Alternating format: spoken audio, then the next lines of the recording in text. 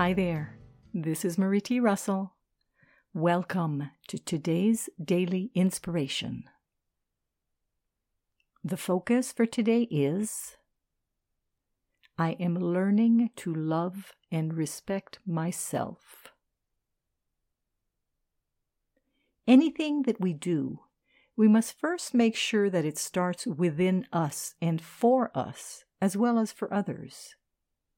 And while some may see that as selfish, you can't give water to others if your bucket is empty, and you can't provide food to others if you're starved and dying. So first, we learn to love and respect ourselves, and then we can turn that around and love and respect others.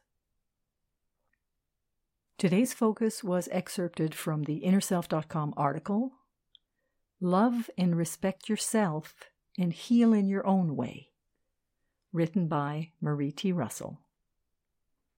This is Marie T. Russell, publisher of Inner Self, wishing you a day of loving and respecting yourself, today and every day. Join me again tomorrow for the daily inspiration and focus of the day. Today, we love and respect ourselves. Wishing you a wonderful day.